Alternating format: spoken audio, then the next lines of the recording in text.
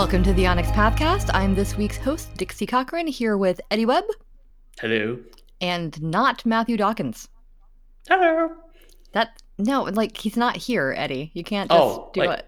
What? I can't? Also, why not? Why did your voice go higher for Matthew? I was trying to vary the cadence and then the I don't fucking know. He's suddenly like a small British waif from a Victorian novel. Hello. Can I have some more, sir? Yeah, that's the opposite of what Matthew sounds like.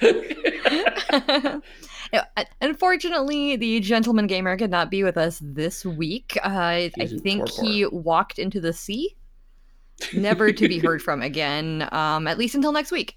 We will fish him out, hopefully, from the grasps of whatever giant tentacle monster or King Clam has him in its tentacly grasp. He has left to join his squamous ancestors. I mean, he keeps threatening to do that. Right. I keep expecting him to just, walk into the sea. He should really do a video where he just does that. With sad Hulk music playing, da-da-da-da, he just walks into the sea. I was thinking more like a Monty Python thing, but...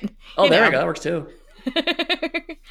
So what's cool about that, though, is that this is one of our interview episodes, and that means that we can have our interviewee with us right from the start. We don't have to do an intro and then edit it and do an outro, edit it all together, because for those of you who don't know, one of the reasons that we do that is because our podcasting program only supports 3 people. So It's literally impossible for us to have all 4 of us on here. And before everybody comes in the comments with suggestions and whatever, we've tried Skype, we tried other stuff. We don't really want to pay a super high monthly fee to get a pro account somewhere.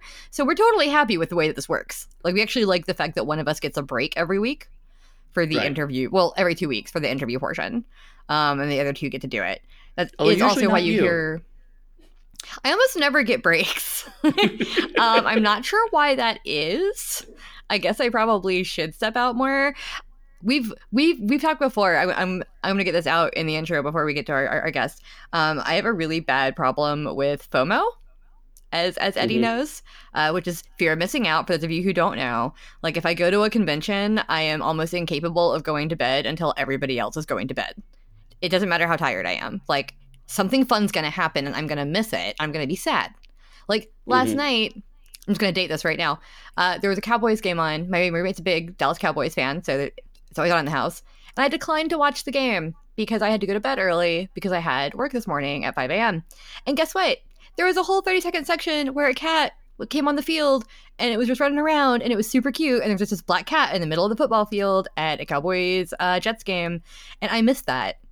And now I'm sad about the fact that I didn't see it live, even though I watched the video and I probably got the same enjoyment out of it. But there's now a piece of your brain that's but you could have gotten 0.0001% more enjoyment if you had seen it live. Right, because I could have been the one tweeting about it. Right. But instead I didn't see it until 5 p.m. the next day, and then I was like, well, damn it, I bet that they got to see the cat and I didn't. Also, just not seeing a cat when I could be seeing a cat makes me sad. So... Which is inherently understandable. It's the same way every time I go outside, it's there's a dog. It's Michelle and I will be driving along, or one of us will be driving, the other person will be talking and we'll have a conversation. And then a dog will be in the street somewhere and the conversation will immediately stop. So we could both recognize that there's a dog and appreciate the dog and then immediately go back to what we're talking about. It's it just happens. Dog, stop. Okay, appreciate the dog. Cool. All right. Now, anyway, we were saying blah, blah, blah, blah. Oh, no. I'm the same. I was walking around in DC with my boyfriend last weekend, and every 2 seconds we saw a dog, and we were like, dog, look at that dog, look at that pup, look at that pupper, look at that adorable pupper, look at this little butt, look at this little cute corgi butt. And we'd do that for a second, and then we'd be back to, well, anyway, this book I'm working on. Yeah, you actually had to Save Against Fear when they had the corgi came in. Oh my god, somebody at Save Against Fear had the cutest, chubbiest corgi. And every so time it came in, I was just like, I can't talk to you right now, Eddie. There's a corgi in my line of sight. And you have to look at this corgi with me because I need someone to experience this with me. Anyway, yeah, so I have really bad FOMO. So a lot of times when everybody's like, who's going to come out? Who's going to drop out? I'm like, one of y'all can. And then also, as the only woman host, often if our interviewee for the week is also a man, I kind of feel an obligation to be here. Sure. So it's not just 3 dudes, which is something that we talked about from the beginning. So the cool part about this week's interview that I'm finally going to get around to, because she's been sitting there so patiently with her mic muted, is that we have another woman on the podcast. So there's two of us this week, and I'm very excited. We are pleased to welcome back, after a year and a half, she was our very first guest ever, the wonderful Meghan Fitzgerald. Hi. Hi, Meghan. Hi. You were so patient for those 5 minutes and 20 seconds that I was just rambling about corgi butts. Corgis and kittens. I'm fine. These are important topics, right? They are. They're very important. I do the same thing. No, pretty much everyone I know, if we pass a dog on the street or something, you have to stop and acknowledge the dog. Yeah, I'm remembering last year, midwinter, that happened. We were all sitting around, and then Millie, the midwinter dog, came in, and everybody just immediately stopped what they were doing to go, look, it's a dog! Actually, if you go watch the interview that Matthew did with me and Eddie at Midwinter, there's a moment in the interview a couple minutes in where Millie wandered over and both of us were like, it's Millie. Like, we don't want to be doing this interview for your very nice YouTube channel anymore. Like, there's a dog and we want to pet it.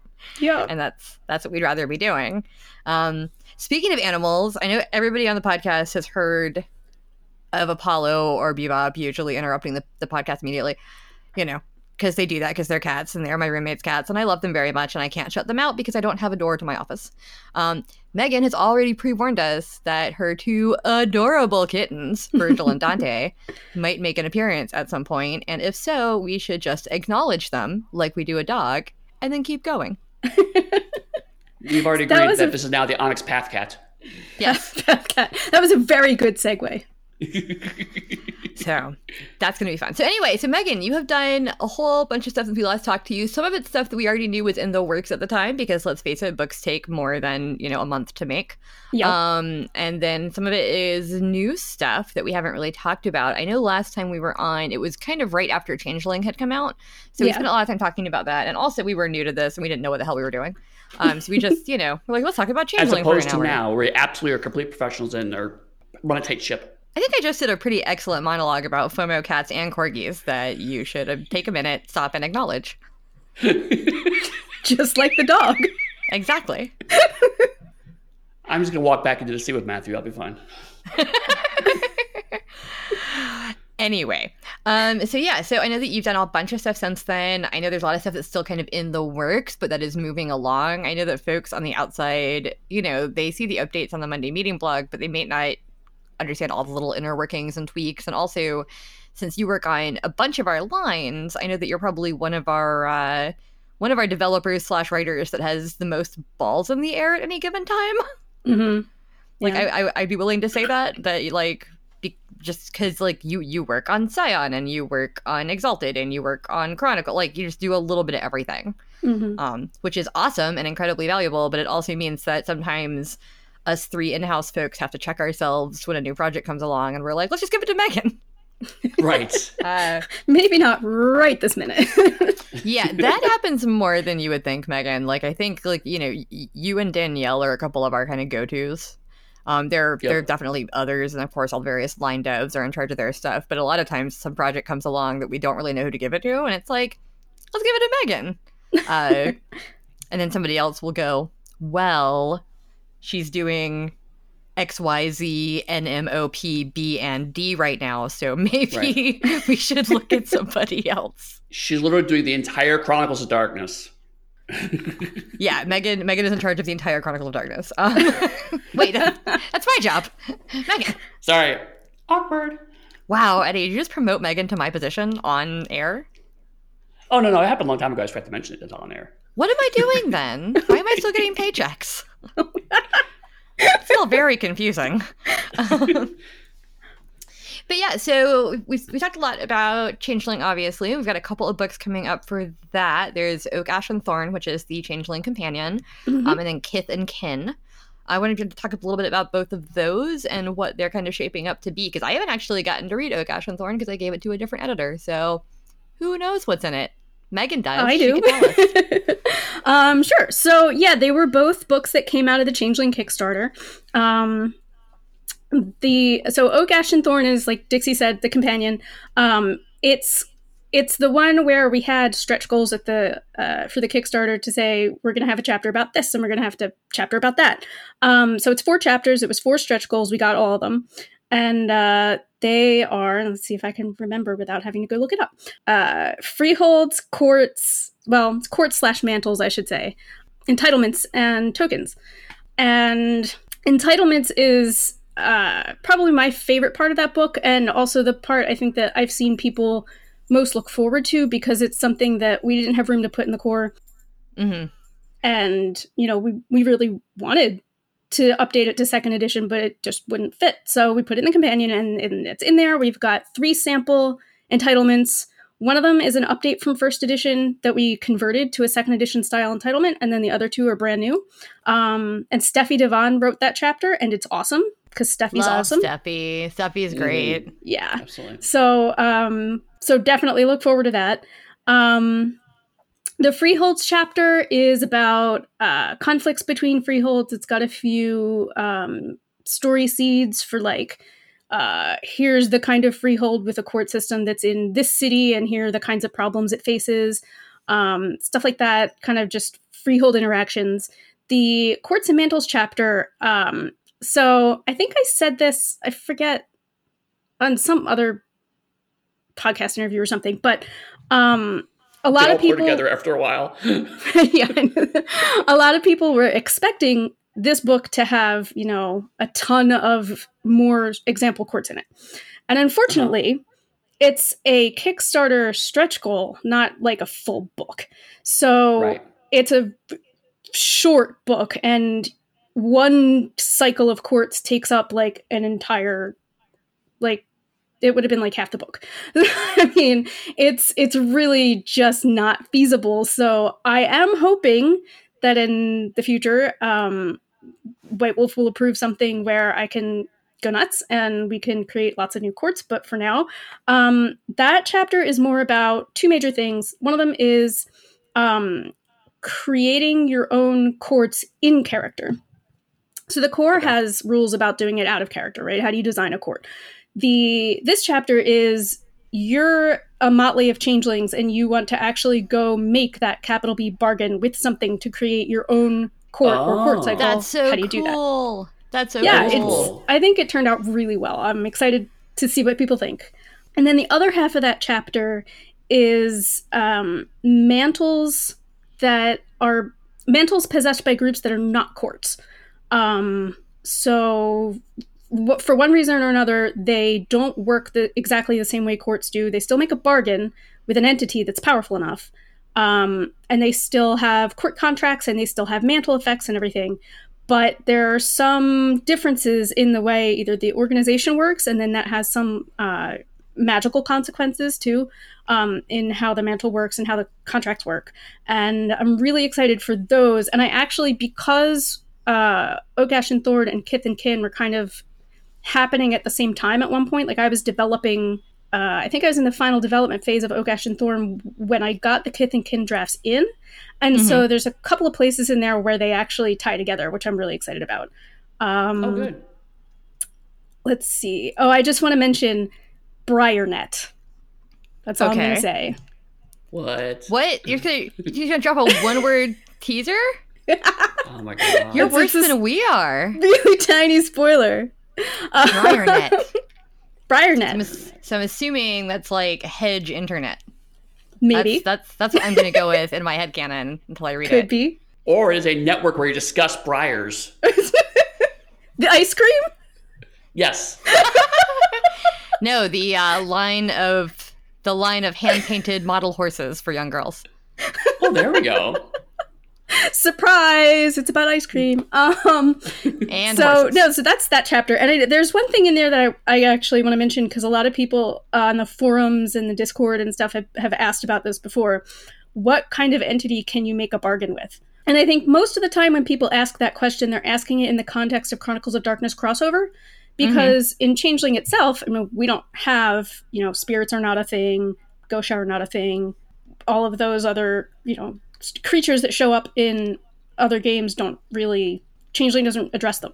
So when people say that, they're usually asking for crossover purposes, like they want to have Changeling exist in the larger world, Chronicles of Darkness, and does it have to be a spirit? Does it have to be a certain rank? Whatever. So there's a little section in there that explains you don't have to do this. You can just say, yeah, I made a bargain with this guy, and you don't have to actually care what kind of entity that is. But if you want to, here are the guidelines. So that's in there. And then, like I said, entitlements are the next chapter. And then tokens at the end, we updated a couple of things from first edition that we didn't have room for in the core, including baubles and trinkets. And then there's some new stuff in there too. That's just interesting things you can do with tokens. And I hope people like it. I'm sure they will. I mean, people like 2E. It's one of my favorite second editions that we've done. And I was like talking to you about Changeling, because even when I first met you and it had just come out, and even when I, edited it before I met you, like you're always so passionate about it. And I love talking to any of our devs who are passionate about their work. That makes me very happy. Cool. Yeah, I love it. So what about Kith and Kin? What can you tell us about that? So Kith and Kin is sort of like the player's guide, I guess. If the companion is sort of this is the way I tend to look at it, is that the companion is the tier 2 book, if I'm putting that in like air quotes, but tier 2 being like sort of that middle ground organizational level of Chronicles of Darkness games, where it's not quite, beginner street level, but it's not quite, you're not at the top of your power either, you're somewhere in the middle, or it's, citywide or like regional, not global, kind of that in-between level. Right. And so that's how I look at Oak, Ash, and Thorn, is it's about freeholds and courts and, changelings coming together. So the Kith and Kin is more like the player's guide, and it's more the tier 1 book. It's focusing really on individual changelings and their powers and their kiths, obviously, and stuff like that. So it's got, now I have to remind myself, okay. Obviously, it's got a chapter that's kiths, because that was the big thing that, the other big thing we didn't have room for in the core was the huge breadth of kiths that existed in first edition. There's so many of them, yeah. Yeah. And so I want to say we have like 100 of them or so. I mean, I'm not going to say it's really 100. Wow. I don't think it is, but it's a lot. The thing about kits in second edition is that we flesh them out more. So instead of just kind of being like a footnote to your seeming, it's a whole separate kind of almost additional splat for your character. And they come, with mechanical bonuses, and they have little stories behind them. And so each one is kind of more its own thing. And one of the big things, so in first edition, there were a lot of kiths that, because they were separated by seeming, they were redundant. So we had, the water kith for the fairest, and the water kith for the elementals, and the water kith for the beasts. Right. And so now that those two things are decoupled, we can say, well, there's one water kith, and you combine it with your seeming to create those individual unique types. Which really makes more sense in the long run. I mean, yeah. It's better to do mix and match and use fewer words where you can use those words elsewhere. Right. Then, say, like, here are the 10 types for every single seeming, and have that take up half the book. Right.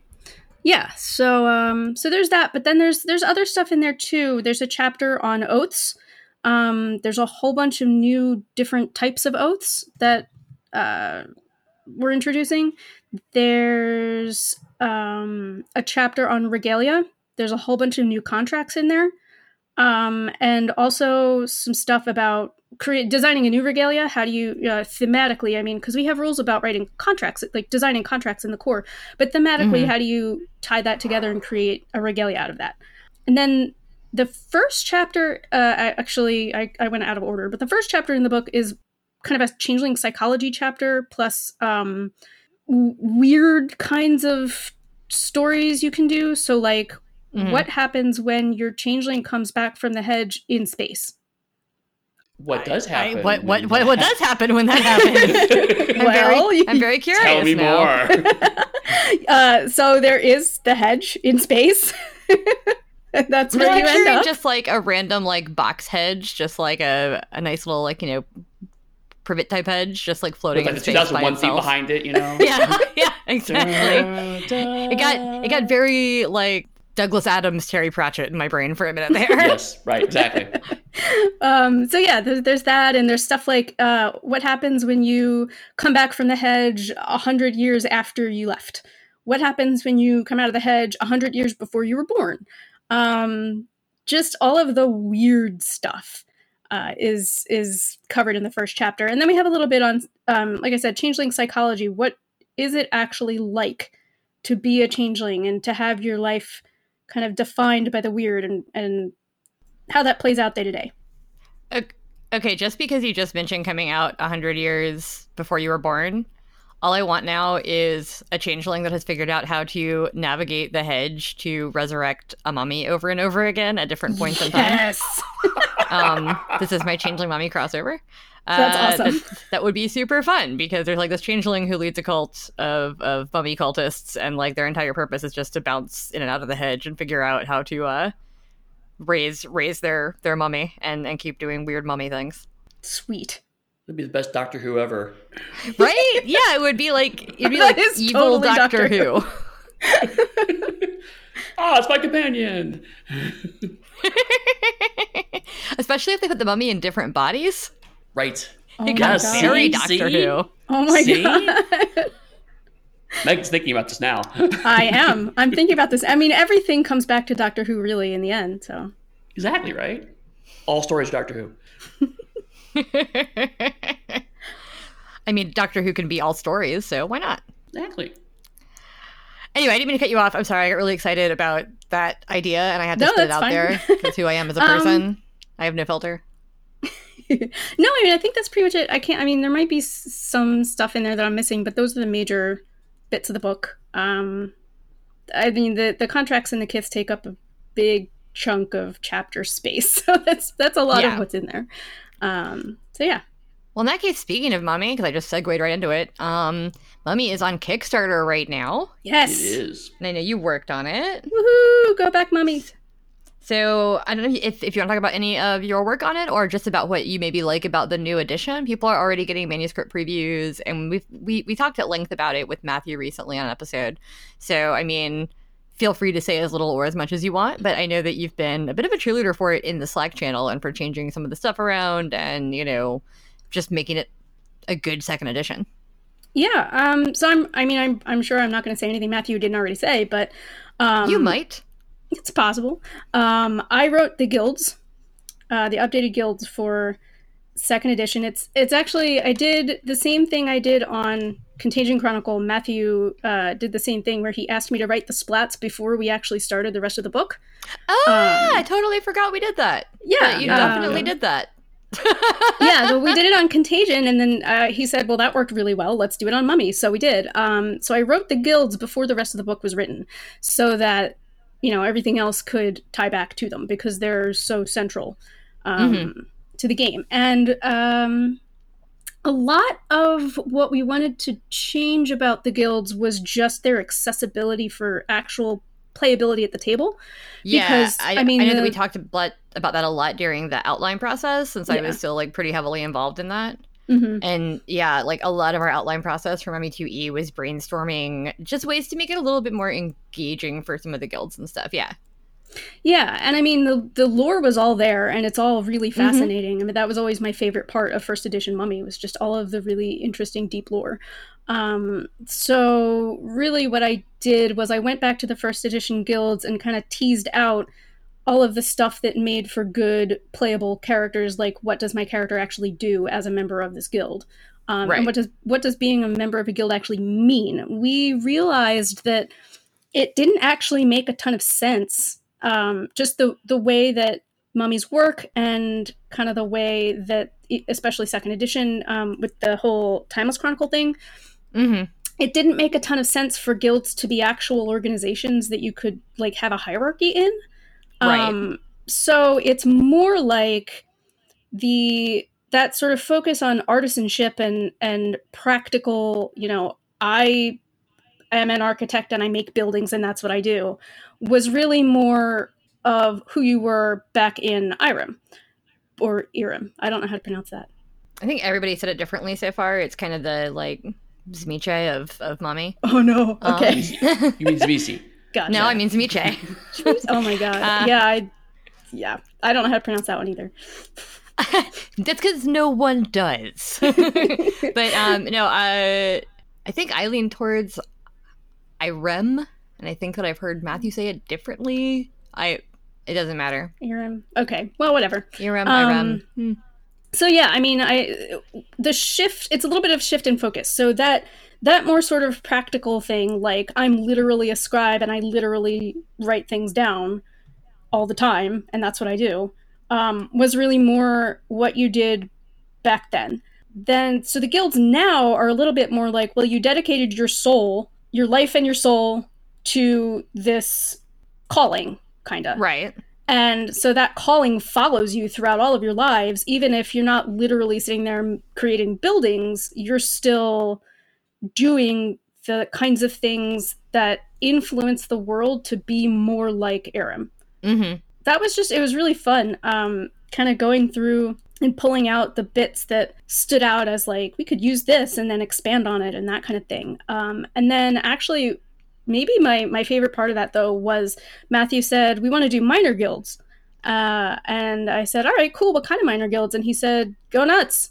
I was like, cool. Okay. So, and unfortunately, we didn't have the space to really flesh them out fully. But there's seeds in there, and we're hoping that at some point, maybe a stretch goal or something, we can flesh them out some more. That was what Matthew said. But yeah, the minor guilds were really cool.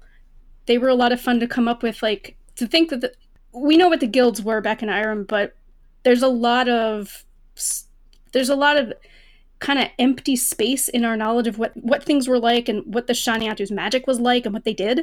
So kind of the minor guilds kind of fit into the gaps of like, what if there was another guild, another major guild at some point, and then it fell? Or what if somebody tried to duplicate what the Shaniatu did and fucked it up?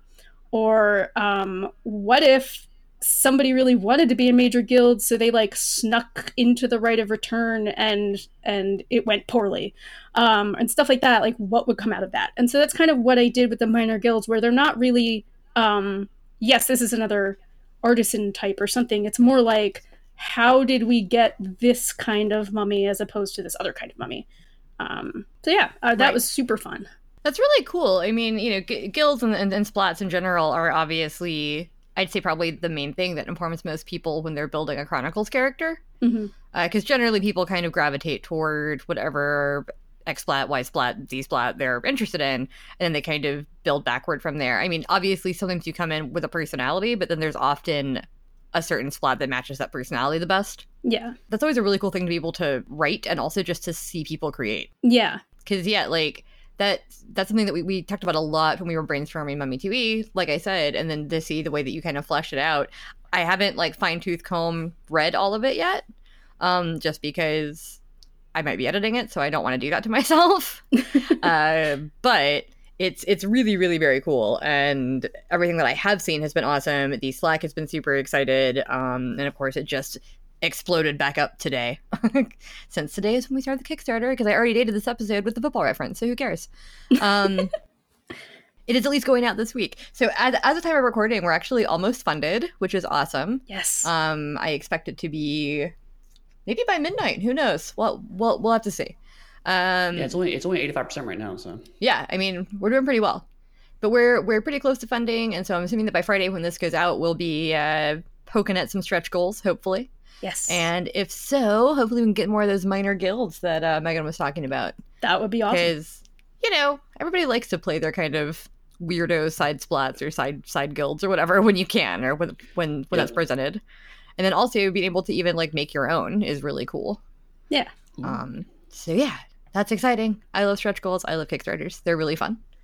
Although, of course, because we launched Kickstarter today, I had that hour or two of time where I was just looking at the Kickstarter and not doing any work. Because every time one of us launches one of our Kickstarters, that's what you do. You just sit and press F5 for an hour. Yeah, pretty much. And, like, you know, answer questions on the Discord if anybody has them, and, like, answer questions in the comments if anybody has them. Yeah. But, yeah, I just sit there and kind of watch the numbers go for a few minutes, and I tweet about it. And, yeah, it's a whole process. Speaking of recent Kickstarters and Chronicle spikes, we did just have our successful Kickstarter for Deviant the Renegades. Yes. Which I have been, you know, obviously familiar with for a while, but I got to play it with Meghan at Midwinter last year, which I talked about a little bit on here. And Meghan worked on that as well. Yeah. So what are you excited about when it comes to Deviant? What bits did you work on for that, or what did you really like about it, etc.?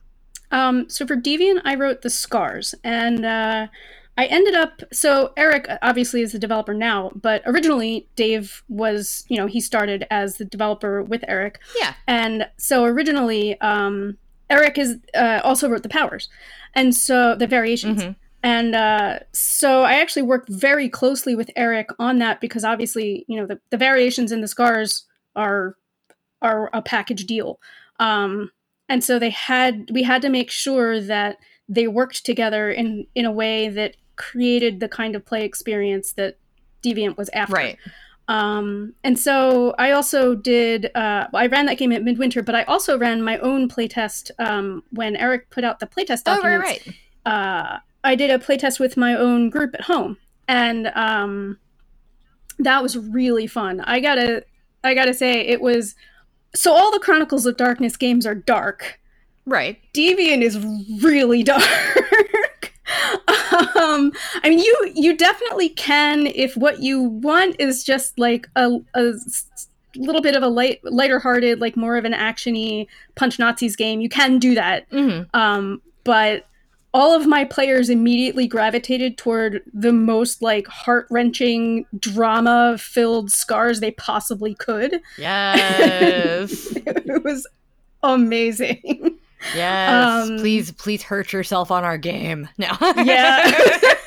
Whoa. Whoa. I don't actually want anybody to be hurt, obviously. No, like, don't actually do that. When you make these characters, you kind of know, like, especially if you go for some of the more high-powered variations, like, you are screwing them. Like, you are making their life miserable. Oh, yeah. And the more powerful you make them, the more miserable you make them. Right. It's so great. Yeah, if you look at the splats, once more the art starts coming out, I didn't draw, or not draw, I didn't draw any of them. I didn't write the art notes for any of them to look particularly happy. Let's say. I love the idea that your art notes are just all, this person is miserable. There was a lot. Make them suffer. I'm pretty sure I used the word haunted more than once, like. This person is suffering 24/7. Go. There's a guy who literally has, bony spines bursting out of him. It doesn't look comfortable. Yeah. There's a very emaciated young woman leaning on crutches that looks just horrified. For the record, if anybody sees that, she's not supposed to, have like an eating disorder or anything. She's supposed to be telepathic and then zapping all of her strength. It's pretty cool. But yeah, so I mean, it's definitely probably the least cheerful art notes I've had to put in for a lot of things. Because like if you look at Changeling the Lost 2E, for instance, there quite a few of them look, okay with who they are. Like they look happy. There's that one like kind of funky one. Yeah, there are a few of them. I think one of the only Deviant ones that looks happy is one of the volunteers. Right. But he still looks creepy. So yeah. Yeah, so I did that playtest, and I actually had some long conversations with Eric back and forth on the playtest feedback and how we could tweak scars and variations and how they went together. And so when I did my final draft of the scars, it was kind of, Eric had a lot of notes, and he was like, here's how things turned out in my preliminary playtest. Do the final draft, and then we'll playtest that, and then we'll make some more changes. So I thought the playtest feedback was really helpful, both my group and the other groups that did the playtests. And Eric and I worked closely together to make sure that the scars were working as intended. Eric came up with this genius idea to solve one of the problems we were having. We were talking about, well, how do we make this happen? How do we make that happen? And he was like, wait, what if we did this? And I was like, oh, it was what we call deviations. Really streamlined everything a lot. And so I was like, ooh, let me take that and run. And then we went through everything and redid it a couple of times. We had a bunch of drafts, and I just really liked the way it came out. That's awesome. I always love to hear when stuff is like really collaborative too. Like that generally makes for a better book. That's why I'm always happy to see the various like Slacks that we're all in talking, or even just having like you and I get together sometimes, and just like having a chat with a couple of other developers can be really helpful. I am looking forward to that at various conventions coming up, because that's always, I mean, I love talking to the fans, and I love seeing games run, and I love playing games, and I love walking around the vendor hall, but I also just love talking to other people in the games industry, since most of us work remotely, so we don't see each other very often. Yeah, I mean, that's the thing. Like, my favorite part of conventions is just hanging out with all of you, because I never get to see you. Yeah, like I'm going to see Danielle in like 3 days. I'm pretty excited about that. Oh, sweet. Yeah, Metatopia. Is that Metatopia? Yeah. And actually, at the time of this recording dropping, I'll be seeing everybody in like 4 or 5 hours. So, sweet. Super cool. Well, I think is that most of the Chronicles work you do? No, we haven't talked about Mage yet. Oh my god, Meghan, you do too many books. So other Chronicle and Darkness stuff, Meghan also worked on Night Horrors, Nameless and Accursed for Mage the Awakening. And you worked on Signs of Sorcery too, didn't you? Mm-hmm. Which is also recently released. I don't know why I asked that. I know for a fact you worked on Signs of Sorcery. I don't know. I'm trying to cover my butt just in case I say something wrong. But yes, you worked on a couple things from Mage the Awakening, and also we kind of quietly put out there that, you know, since Dave Brookshaw stepped back on some things, Meghan is taking over development duties for any future Mage books we might do. Because Meghan, for some reason, Meghan and Neil and all of them just fucking love Mage the Awakening. No, it's actually a really good line. But I definitely was introduced to it kind of backwards via jerk-ass Acanthus memes. Oh, no. Okay, well, I blame Neil for that. I blame all of you. I was like in a Slack with y'all, and it was just constant jerk-ass Acanthus, and I was like, okay. And then I went and read a lot of it, and I was like, oh, yeah, I get it. Okay. But yeah, so how were those? Is there anything super cool and Nameless and Accursed you want to talk about, since that's not quite through layout yet, so not everybody has seen it yet? Yeah, well, I guess just in general, the whole Mage thing. So you said I was passionate about Changeling. I am definitely passionate about Changeling, but I am going to admit now, Mage is my favorite game. Oh my god, we got an exclusive, everybody. Our Changeling, Exalted, Scion, everything else developer likes Mage the Awakening the best. It's true. She said it here. It's true. Wait, so is it your favorite Chronicles game, or is it just your favorite game? I think it's just my favorite game, honestly. Wow. That's awesome, actually. Well, kudos to Dave Brickshaw in second edition. Like, kudos to everyone that's worked on Mage the Awakening over the years. That's awesome. But yeah, you know, otherwise screw Deviant, screw Changeling, screw Scion. I love them all. Else. Just I have a special place in my heart for Mage. I've been playing Mage the longest of all of them. It was the first Chronicles game I played. And just... I mean, so I did love first edition, but you know, it was first edition, and it had a lot of first edition-ish stuff in it, which, you know, I loved it. It was still great, but the Chronicles of Darkness in general, you know, obviously we learned over time, you know, what works better and stuff like that. And so I gotta shout out Dave here. Dave Brickshaw, for those of you who don't know, is just an amazing game designer. He's a vastly intelligent dude with so much interesting information in his brain. I just love working with him, and I love what he did with Mage 2nd edition. And so, you know, when I got a chance to work with him on Signs of Sorcery, I was ecstatic. And then, you know, we've talked about it a lot. And I want to just thank you, Dave, if you're listening to this, for recommending me to develop this line, because I love it so much. So thank you. If I recall correctly, you were the only person he wanted to work on it besides him. He was very like, Meghan Fitzgerald or bust, you know? Like, oh no. Well, I'm super honored. But yeah, so Nameless and Accursed, I think it's going to be really cool. It's about mage antagonists, like antagonists who are themselves mages. And it's really very much the dark mirror, oh, this is what I could become if my hubris gets out of control, or if, you know, I screw up one too many times, or whatever. If I dabble too much in things I really shouldn't, this could happen to me. And so that's kind of the angle of that book, is when you really want to stick it to your players and say, hey, here's the real horror of Mage. Because a lot of people will sometimes say, oh, well, Mage isn't really a horror game, which is so weird to me. It's just a different kind of horror. But to me, it's very much a horror game. And one of the things that's so horrific about the idea of being this person who not only has, reality-shaking power, but believes that the more power they get, literally the more enlightened they get. Right. So just the idea of that, like, how many different ways can you fuck that up? The answer is a lot. Well, yeah, like, I am very much like, when it comes to things that freak me out, it's definitely almost never supernatural stuff. It's more like what lurks within the human psyche. And, all the various ways that can get twisted and bad things can happen to people. So, like, I am much more of a true crime serial killer kind of, like, things I'm scared of than I am, a witch that can turn you into an animal. Like, that's still scary, but my brain doesn't parse it the same way because my brain is like, well, that's fiction, Right. And I was having a conversation the other day with somebody about Kilgrave from Jessica Jones.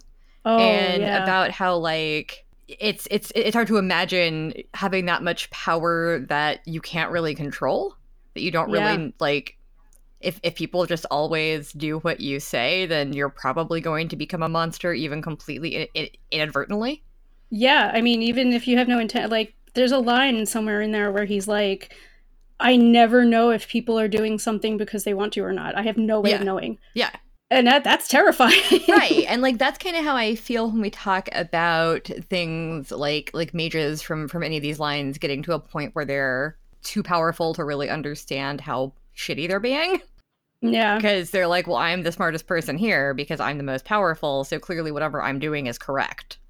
Right. And that's very scary to me in a way that a werewolf is not. Yeah, low wisdom mages are a thing.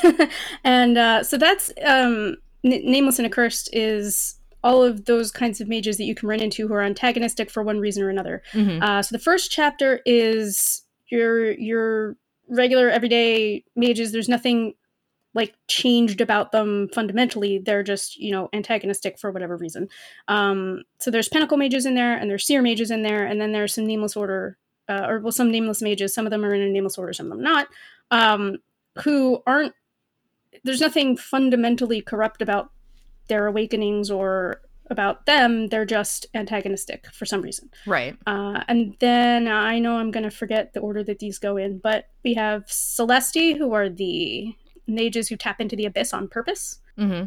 We've got the Wrapped, which used to be called the Mad back in first edition, that we changed it, who are mages who drop to wisdom 0 and just lose all control of their magic. And we've got the Tremere, who are Reaper liches that eat souls and use them to power their magic. And they have houses which are like legacies, but not legacies. They actually eat legacies. Like you do. Like you do. Yeah, you just consume legacies. It's a thing. No, the Tremere are very cool. And actually, so in first edition, Malcolm Shepard wrote the Tremere, and then in second edition, Malcolm Shepard wrote the Tremere. That all tracks. And yeah, no, they're just amazing. He did it. I love Malcolm's work. It's so good. And I know I'm gonna forget something. That's okay. Guess what? No one can fact check you. It's a podcast. Is that podcast law? Like no one can fact check you? They can correct me in the comments, but they can't change what this recording sounds like. So I don't know. Oh, I see what you're saying. I thought I was like going, I'm sorry, it's on a podcast now. It's official. No one can ever fact check you. Actually, one of my favorite other podcasts that I mentioned on here before, Punch Up the Jam, one of the hosts' mantras is "Don't fact check me." So whenever somebody does fact check her, either on Twitter or on Reddit or whatever, she just gets in the comments and she's like, "What did I say?" And then she just leaves. And I'm like, we just talked about this. I'm like, I love that energy. Like that. Hey, I said don't fact check me, so don't fact check me. Anyway, there's a lot of cool stuff in there. Yeah, it's going to be awesome. I really hope people like it. And I have to say, the art notes were really fun to do too. I love seeing art notes for Night Horrors books because, everyone does different versions of it. Like Matthew does a lot of body horror for Forsaken. Yeah. The Promethean ones were super fun because we have the like Zeki and all the kind of just weird Prometheans that are in there. And I didn't really look at the art notes from Nameless and Accursed, but I am excited to see what comes out of them. Me too. I'm really excited to see the art. Isn't it really fun just to like shoot art notes off into the ether and then just like see it happen, months later?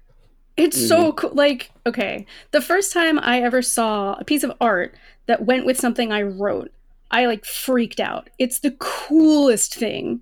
I guess that there's only been really one of those for me so far, unless you got the Pirates of Pugmire character creation stuff, which I kind of do, but also like a lot of that was to outline. But when like I worked on Witch Queen of the Shadowed Citadel for Cavaliers, and it's only got a couple of illustrations in it because it's a very small book. But the whole thing I wrote kicked off with me writing about the Great Machine, which is this just weird Martian thing I envisioned. And then an artist drew it. And I was like, what? That's the first time I've just like come up with something out of like whole cloth. And an artist drew it. And because of that, I'm also really excited to see what the art looks like for Scion Demigod when they do any of the underworlds. Because even if they just illustrate one of them, that's freaking cool to me because I wrote them, Yeah, totally. Yeah, it's a really interesting I don't know, it's like commissioning an artist, except you didn't have to commission the artist. Yeah, exactly. So and speaking of actually looking at art that came out of my art notes, we're proofing Dark Errors 2 right now. Right.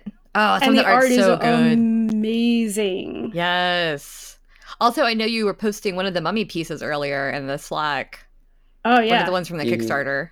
There's some gorgeous art. Good. I had a lot of trouble picking which of my chapters in Dark Errors 2 I thought had the best art, because they were all so good. I think the French Revolution might win, because the art for that one was just absolutely amazing. Awesome.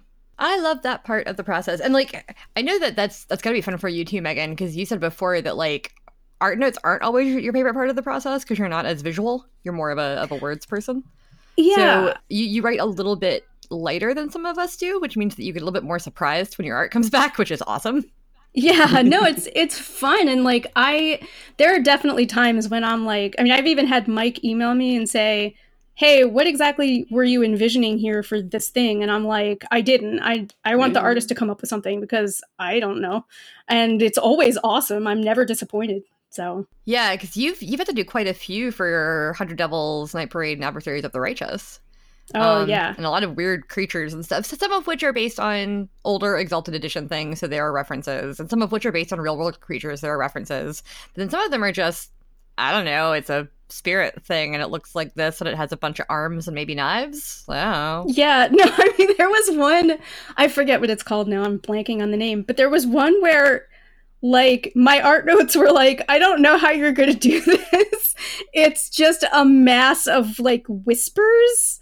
Oh, yeah. And that one was cool, I really don't know how to express what this looks like to you, because I have no idea. So make something up.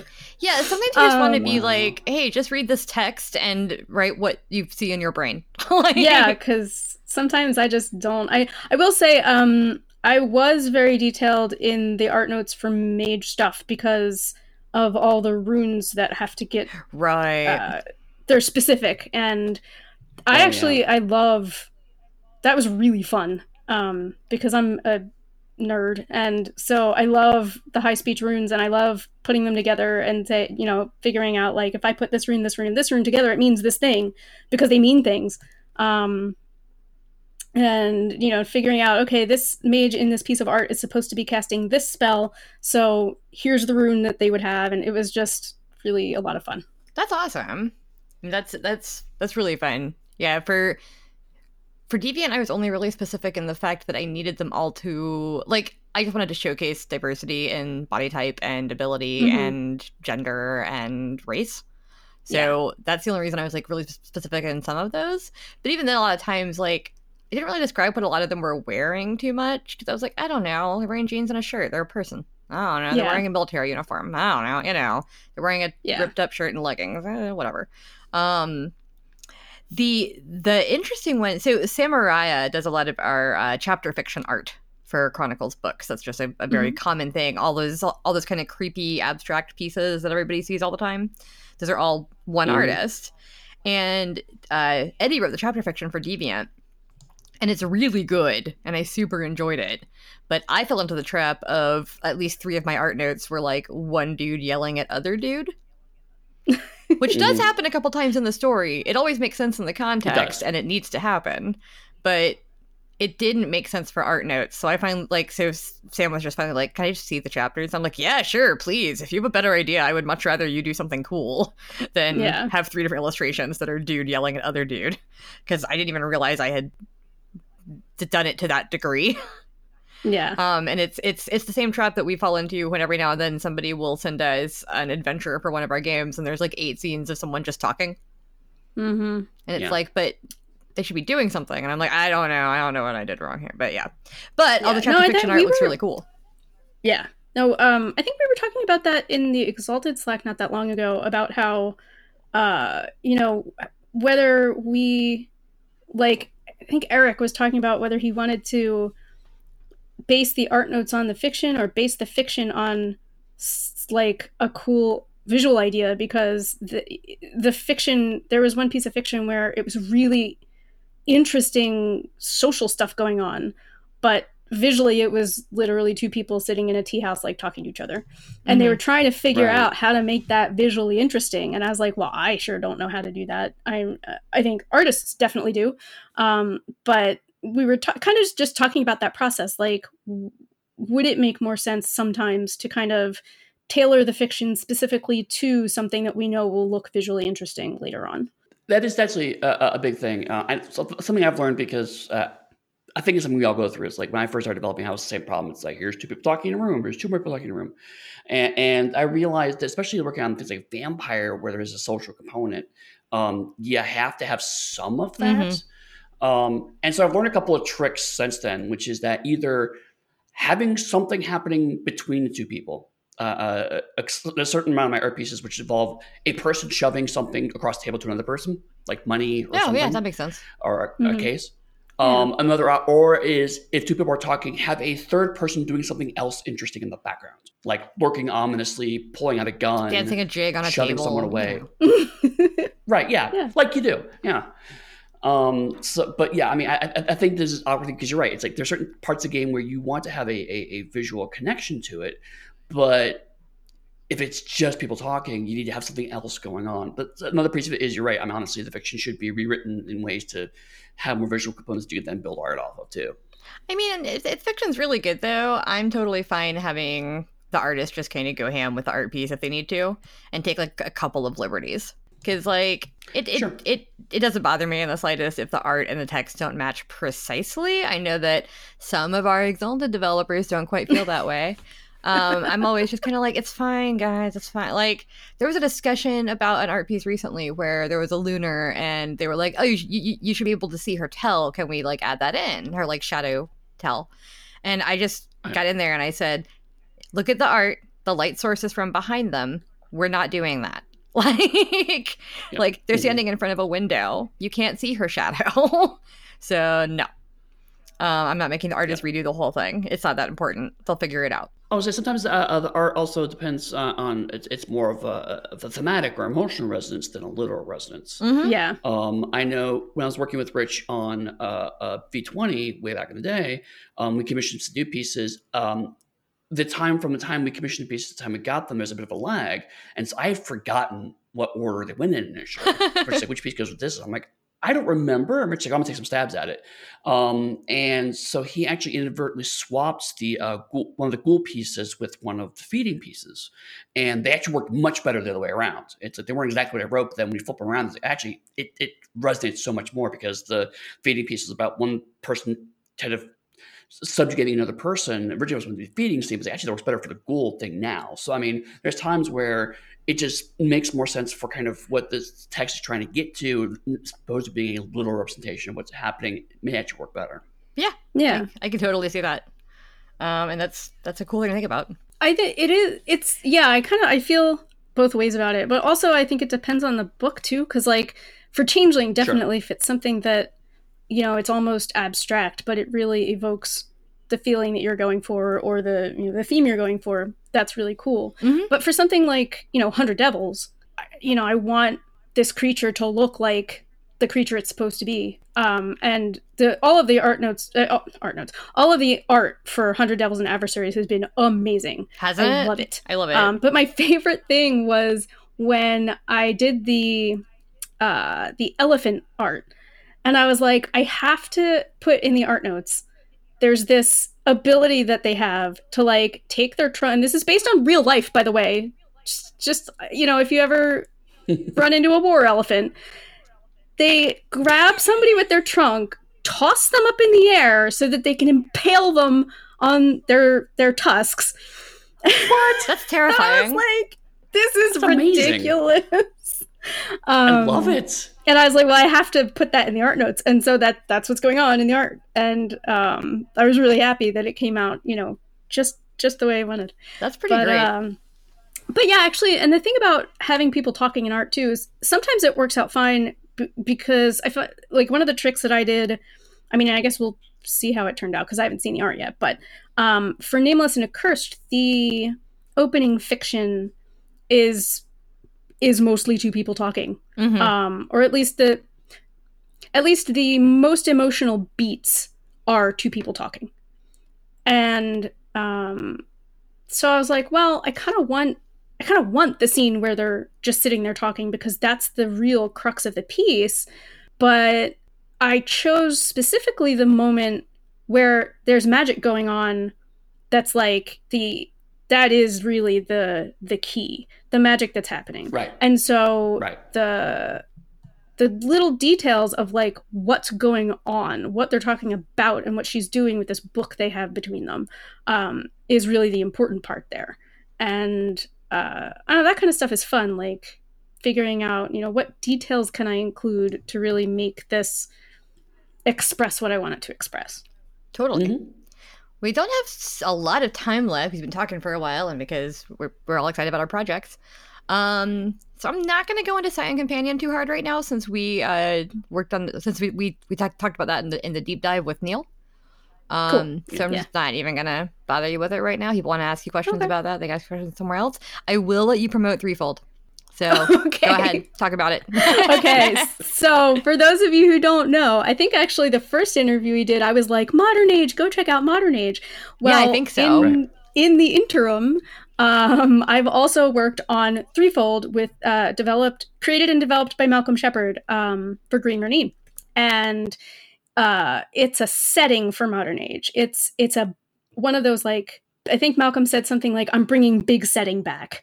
It's a huge multi-planar, multi-genre, really cool setting for Modern Age. It has, specific kinds of powers and organizations you can join, and different, like the ways the metaphysics work that create play experiences is very cool. Mm-hmm. I guess the basic gist is the default play experience is you're a member of the Sodality, which is basically kind of like multiplanar Starfleet. You're going around and exploring new planes and cataloging them and discovering cool new things, and interacting with the various types of people that you find there, and dealing with weird problems because Earth doesn't have as much magic as other planes do, but there are some planes that are really high magic, and then there are some planes where it's like angels and demons and psychic power. And so just going around and exploring all of these really cool places and dealing with the problems you find there in kind of a very Star Trek Sliders sort of style. Yeah, it's just super cool. Everything that I've heard about it from you and Malcolm and Neil and everybody has sounded really, really awesome. I haven't gotten to play it or really look through the book yet, although I'm hoping that I will at some point. But yeah, like everything I've heard about it has been fantastic. So, and it's gotten really, like, it's been pretty well received from what I've seen, which is awesome. Yay. Cool. I'm glad. I was really excited for it to come out so that I could talk to people about it and gush. Don't I know that feeling? Cool. Like, I can't tell you how many times, like, for my L5R work, for instance, I'm, like, Googling the name of the book, going, like, have they announced this book yet? Because I want to talk about it because it was a really cool book, but I can't talk about it until they announce it. And they they're like the opposite of us in that they go through their entire process all the way to final proof before they announce the book, usually. Oh, because then they announce it and say it's coming out next month. Right. Which is fine. It's a very different way of working. They're a much larger company under Asmodee. So like, it's so frustrating because I'm so used to Onyx Path where it's like, oh, once it's in first drafts, we can pretty much talk about it. You know, not like everything, but we can talk about the basics about it. And then doing stuff for Fantasy Flight, I'm like, have they announced this book yet? I want to talk about this book I worked on. It's a really cool book. So I feel your pain of like wanting it to come out just so you could talk about it more. I definitely get that. Well, yeah, but there's three, one, two, three. I think there's 3 secret projects that I'm working on right now that I can't talk about. Yeah, people will find out about one of them in PAX Unplugged. That's all I'm gonna say. But there's two Onyx Path ones and one non-Onyx Path one. Yeah, well, one of the Onyx Path ones we'll talk about at PAX Unplugged. That's all I'm going to say about that. Yeah. Yep. Speaking of PAX Unplugged, if you want to play games with Meghan or me or Eddie or a bunch of other Onyx Path folks, because I'm not going to sit here and try to list who all's coming because it's most of us, you should show up to PAX Unplugged in Philadelphia the first full weekend of December. I think it's the 6th through 8th. It is a super fun show. It's, it's a PAX show, but without the video game content for the most part. Every year it's gotten better and it's only in its 3rd year. But I've had fun every year. Like, I've been to first year cons before, and granted it's a PAX convention, so they're not a first year con. They know what they're doing. But you always get a little bit nervous about like the attendance, and this one's always just been great. Like, I love PAX Unplugged. Also, last year there was a bat in the dealer room, and I was really excited about that. Like an actual live bat. And I tried to catch it. There was. And I could not. Because I wanted to go outside because it was obviously sad. I'm sorry. There was a bat. It happened. I can't get over it. I love my PAX bat forever. It goes back to the beginning of the show. It's like cats, dogs, and bats. You have to stop and... Yeah, we've stopped and acknowledged the bat. It's cool. I just stop and acknowledge my cat several times we were recording because my roommates aren't home, which means that he's coming to me for all the attention. And I'm sitting here like, no, nobody. Nope. I gotta do this recording right now. Sorry, bud. So Megan's going to stay with us through the outro, and since we haven't gone completely terribly off topic yet, let's talk about our love for Fire Emblem Three Houses for about 5 minutes. God. Oh my god, Three Houses. Oh my god, Fire Emblem Three Houses. All of us love it. I personally have about 112 hours in at this point. Because I did Crimson Flower and then Azure Moon. Now I'm doing Verdant Winds. Okay, yeah, no. So if you could see me right now, I'm doing the deer antlers. Fear the deer. Yeah, golden deer, man. So I'm loving my golden deer playthrough, but I think it's because it's partially because I do like the characters. Although Black Eagles were my anxiety babies, and I will love them forever. Oh god, but like golden deer, I think I'm enjoying this playthrough a lot. Partially just because two reasons. One, of course, it's my second New Game Plus, so I've got every student you could possibly recruit. Right. Which is super cool. In fact, the thing I'm saddest about in this game is that I will never, ever, ever have Claude, Dedue, and Hubert in the same house. Right. And they're all my boyfriends. Yes. But yeah, so I'm also enjoying it more because I feel like the Golden Deer route is the one that actually gives you the most of the story, like all the little secrets and stuff. Oh, really? And so doing it third is really great because I feel like I've been slowly uncovering the story with every run I do. That's so. Yeah, I was talking to somebody, I don't remember who was saying they thought there was an intended order that you were supposed to do them in, and Verdant Wind was supposed to come last. I don't know if that's true. And I did Verdant Wind first, and I haven't finished any of the other ones. I started Blue Lions and I started Black Eagles. Actually, I haven't finished either of them yet. And so I'm not sure. But and I haven't done Silver Snow yet either. I haven't done that one yet either. Yeah, so this game, God, the replayability, like, I swear, it's so good. It's the first game I've ever wanted to replay, like, 5 times. Yeah, I'm not a big replayer, aside from things like Skyrim, which you can just start a new game and fuck off across the map and do whatever you want. Even, like, one of my all-time favorite games, which is, Borderlands 2, as everybody who's listened to this has heard me talk about. Like, I don't replay it very often. I might go do the DLC. But I very, very rarely like go and replay BL2. I'll like jump on with a friend sometimes, whatever, but I haven't played the whole game through unless somebody's playing it with me. And this game, right. I'm not even a big JRPG fan. And like I played the first route. I went the weird alternate route apparently, but that's fine. I didn't care because I wanted to do it that way. And then I went like the first New Game Plus I did the kind of polar opposite route of that one. And so now I feel like I'm doing the kind of middle ground route, and they're all really interesting. And you meet interesting characters, all of them, and you get different backstories. And like you can skip the stuff you've seen before if you want to. But yeah, and you get different supports all the time because the house leader is always different, so they have different supports with everybody. Yeah, and you can get different paired endings for all the characters, and I have a lot of ships in that game. I'm just gonna say that. Yeah, no, same. Oh yeah, I have a whole fleet. A whole fleet of ships. Yes, I have a fleet of ships too. It's just so good. And so I think, Dixie, you said you were not familiar with Fire Emblem before, right? Nope, I have never played a game of it before. I had probably heard... I had only heard of it because of people posting screenshots from the mobile game Fire Emblem Heroes. Oh, okay. And past that, I had never heard of it. The thing about Three Houses is it's the perfect Fire Emblem game to start with if you're not already familiar with the gameplay, because they really made it accessible.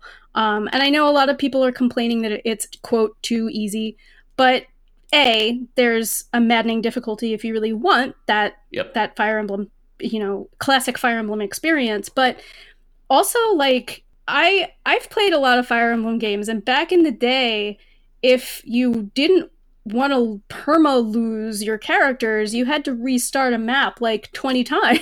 And I don't have time for that shit anymore. I'm going to go ahead and say this right now. If anybody wants to gatekeep me about this, then they can die mad about it. I am totally playing every single playthrough on casual. Because I want to see the story and I don't want to lose anyone. And I want my options open. I think that my next run I might do an all adults run, because that could be fun and different. Oh, yeah. But like, I do not care. I love the fact that a couple of them can fall in battle every time and they're back the next time. It does not bother me to play on easy mode. I don't care. So I played that way the first time through, and again, no regrets. I love it. I am actually playing on permadeath for my second playthrough, just because I did find it a little easy, and it's like and because it has the rewind feature, which I love. Yeah. Oh my god! I wish every Fire Emblem had the time travel. Right, exactly. So it's like because that's one reason why I stopped playing Fire Emblem, is because I got so sick of having to replay the map. So it's like I actually want to try with permadeath on and rewind it, because the off chance it's like, okay, well, if someone dies, does that change the story? I'm curious, Okay, so maybe after I've done all 4 of my playthroughs and seen the whole story with everybody alive, then maybe I'll go do at least like regular mode, normal classic. Now, one question I do have for you guys, because this is only my second playthrough, and I'm only just really starting my second playthrough. I took a bit of a break from it. Do you just jump around in the monastery in your other playthroughs, or do you walk through it all the time? I fast travel, but I'm a fast travel dork. Like, well, okay, so I have a route. So I come in my personal quarters and I walk down to the to the greenhouse, and then I come back up to the fishing hole, and then I go into the dining hall, and then I usually go North Officers Academy. No, wait, no. Then I go entrance hall, marketplace, stable. And then I always fast travel to the cathedral, because I hate walking across that bridge unless I see that somebody is on the bridge. Right, if somebody's standing on the bridge. And then I also fast travel to the second floor. Yeah, I think so. Your route's actually the exact opposite of my route. I would go out from the personal quarters and go to the training grounds first, and then... So you walk out and turn left, I walk out and turn right. Okay. Yeah, the other direction. I usually I will do the full walk the first time in a month. So that I make sure I don't miss anybody. Oh, yeah. Mm-hmm. And well, also more to the point, actually, so that I don't miss lost items that are lying around, because I've done that before where I'm like, oh, I'm, getting sick of running around off fast travel. And then I'm like, wait, I come back later, there was a lost item there that I didn't get or something. Like, even if I fast travel, I do try to fully explore every area every time. I run around everywhere. And okay. Because one thing is, like, because I've said my route's slightly different. I actually fast travel to the marketplace, and I work from south to north, because I'm weird. No, you're not. We all have different routes. Yeah, so we all all have weird. Different ones. That's fair. But I noticed like on my second playthrough, it's like I was getting a little bored with constantly walking through the monastery, and so I was like, man, should I just fast travel? And that's what I've been mulling. I put it aside because I want to see if maybe it's just also I have been playing it for like I played 50 hours in like 3 weeks, so it's like okay, maybe I just need to take a break.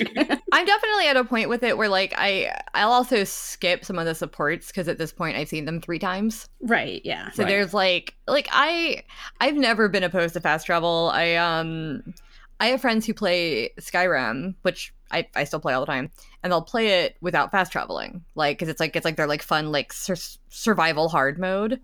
And I'm like, bitch, no. I fast travel everywhere in Skyrim. My problem with Skyrim was that like I would get lost and I'd end up trying to like walk up a mountain because I didn't know how to get where I was supposed to be going, and it drove me crazy. So as soon as I could fast travel somewhere, that was it. I always fast travel there. Yeah. Oh yeah, no, and if you have nowhere that close to it, you fast travel to the closest place or takes a little wagon taxi to the closest city and then walk from there. Yeah. Although now that so I haven't played Skyrim in a while. I think after the last I stopped playing it, they came out with some DLC and some patches and stuff, and I think mounted combat's a thing now. So yes. And I was playing an archer mage, and so like I would definitely go around the map on my horse and shoot things. That would be fun. But when I played it, that wasn't a thing. But yeah, as far as fast travel in Three Houses, I actually they make it easier to not miss things because every time you fast travel, they give you that list of like which characters are in what rooms and have you talked to them yet? Or do they have things to say and where are the quests? And so that's kind of what I've been doing is like basically just like I'll use the map on the side and go, okay, there's the bubble, okay, boom, hit them. Yeah. But if I see a space where there's nobody there with the bubble, I just kind of just skip that space entirely. And like the bumper flip through. I'll at least do like a spin in whatever area I'm in. Like if I have to go to the library to talk to Linhart or whatever, I'll like just like take a quick circle to see if there's any blue sparkles, any... and then like same thing if I'm standing like in the marketplace, I kind of like do a quick spin around because there's always something at like the blacksmith or the armor or whatever. Yeah. So is there a book I'm planting that gives you a weirdly disproportional amount of professor points for some reason? What's really cool is that once you're on your like third playthrough, I just the very first thing I did was I spent renown to put Byleth at A+, and I was like, well, done with that. Same. I get 10 activity points every day. Like, and so all I do 3 is battles. Eat meals with my friends constantly. You'll like eat like 8 meals a day and then like maybe like acquire practice and a training. It's like, Byleth, what are you doing with your time?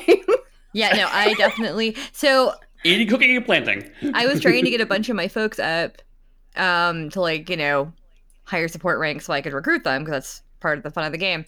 And I like one of the hardest ones to get when you're not in that house is Ferdinand von Ayer, everyone's favorite Ferdinand name. von Ayer. Ferdinand von Ayer. But luckily, since I had him in a previous game, I just eventually spent the 800 renown to bump him up to A. And I was like, get over here. Okay.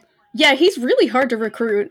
Yeah, because he just wants to have a competition with Edelgard forever. Anyway, this has been the Three Houses cast. Wait, I just have one more Three Houses question. I want to know who your favorite character is, both of you. Do I have to have a favorite? Because I love so many of them. They're all good. Just if you had to, just off the top of your head, you had to pick one. I truly actually love Dedue. I think a lot of people like don't really give him credit because a lot of I'm not a big anime fan, and honestly, the fact that a lot of them look as young as they do is a little strange to me because they're all very smooth faced and whatever. Yeah. So I picked Dedue as my romance option when I did Blue Lions, partially at first because he reminded me a little bit of Malachite from Sailor Moon, who I had a big crush on when I was a kid. Yeah. But also once I started talking to him and you like get his story and like no huge spoilers for anybody, but like he looks all tough, but he's super into like gardening and like he's really sweet and he has this like tragedy in his backstory. He's the most domestic really character nice. In the game. He cooks and And then I just kind of fell in love with that part. Whereas like in my first game, I went with Hubert because once again looks like he's oldest person in the class. Actually looks like an adult. But also I like Hubert because I'm a goth chick that lives off coffee. And he's a goth boy who lives off coffee. Oh, God. He totally is. So, and also he's voiced by Robbie Daymond, who is the voice of Tuxedo Mask.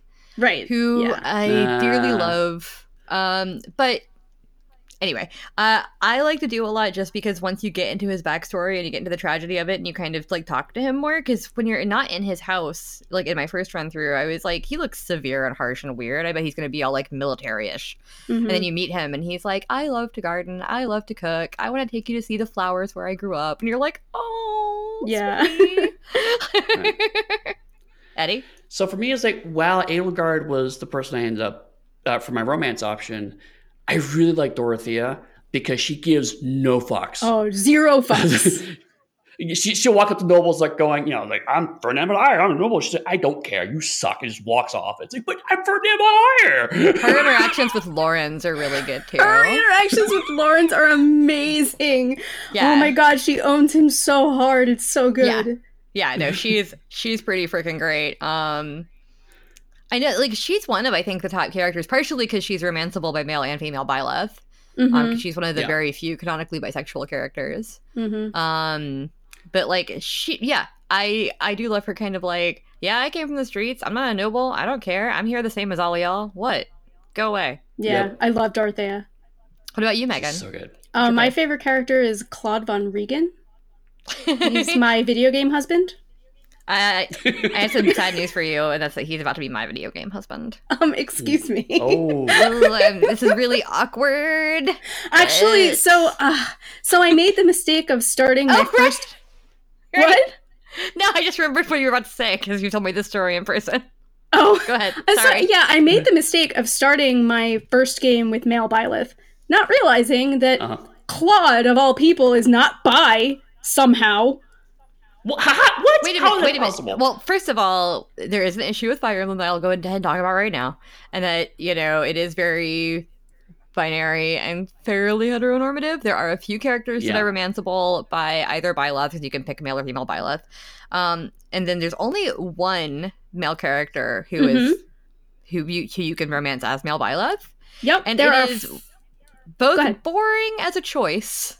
No offense to him, I love him, but boring as a choice. I like him. And also, no, I like him, but of all of the options, like, it's kind of the least interesting one. And then also there are so many other characters that are like coded a little femme, which I actually like that they have these femme coded characters that are actually very straight, which makes me happy. Because it's kind of turning masculinity on its head.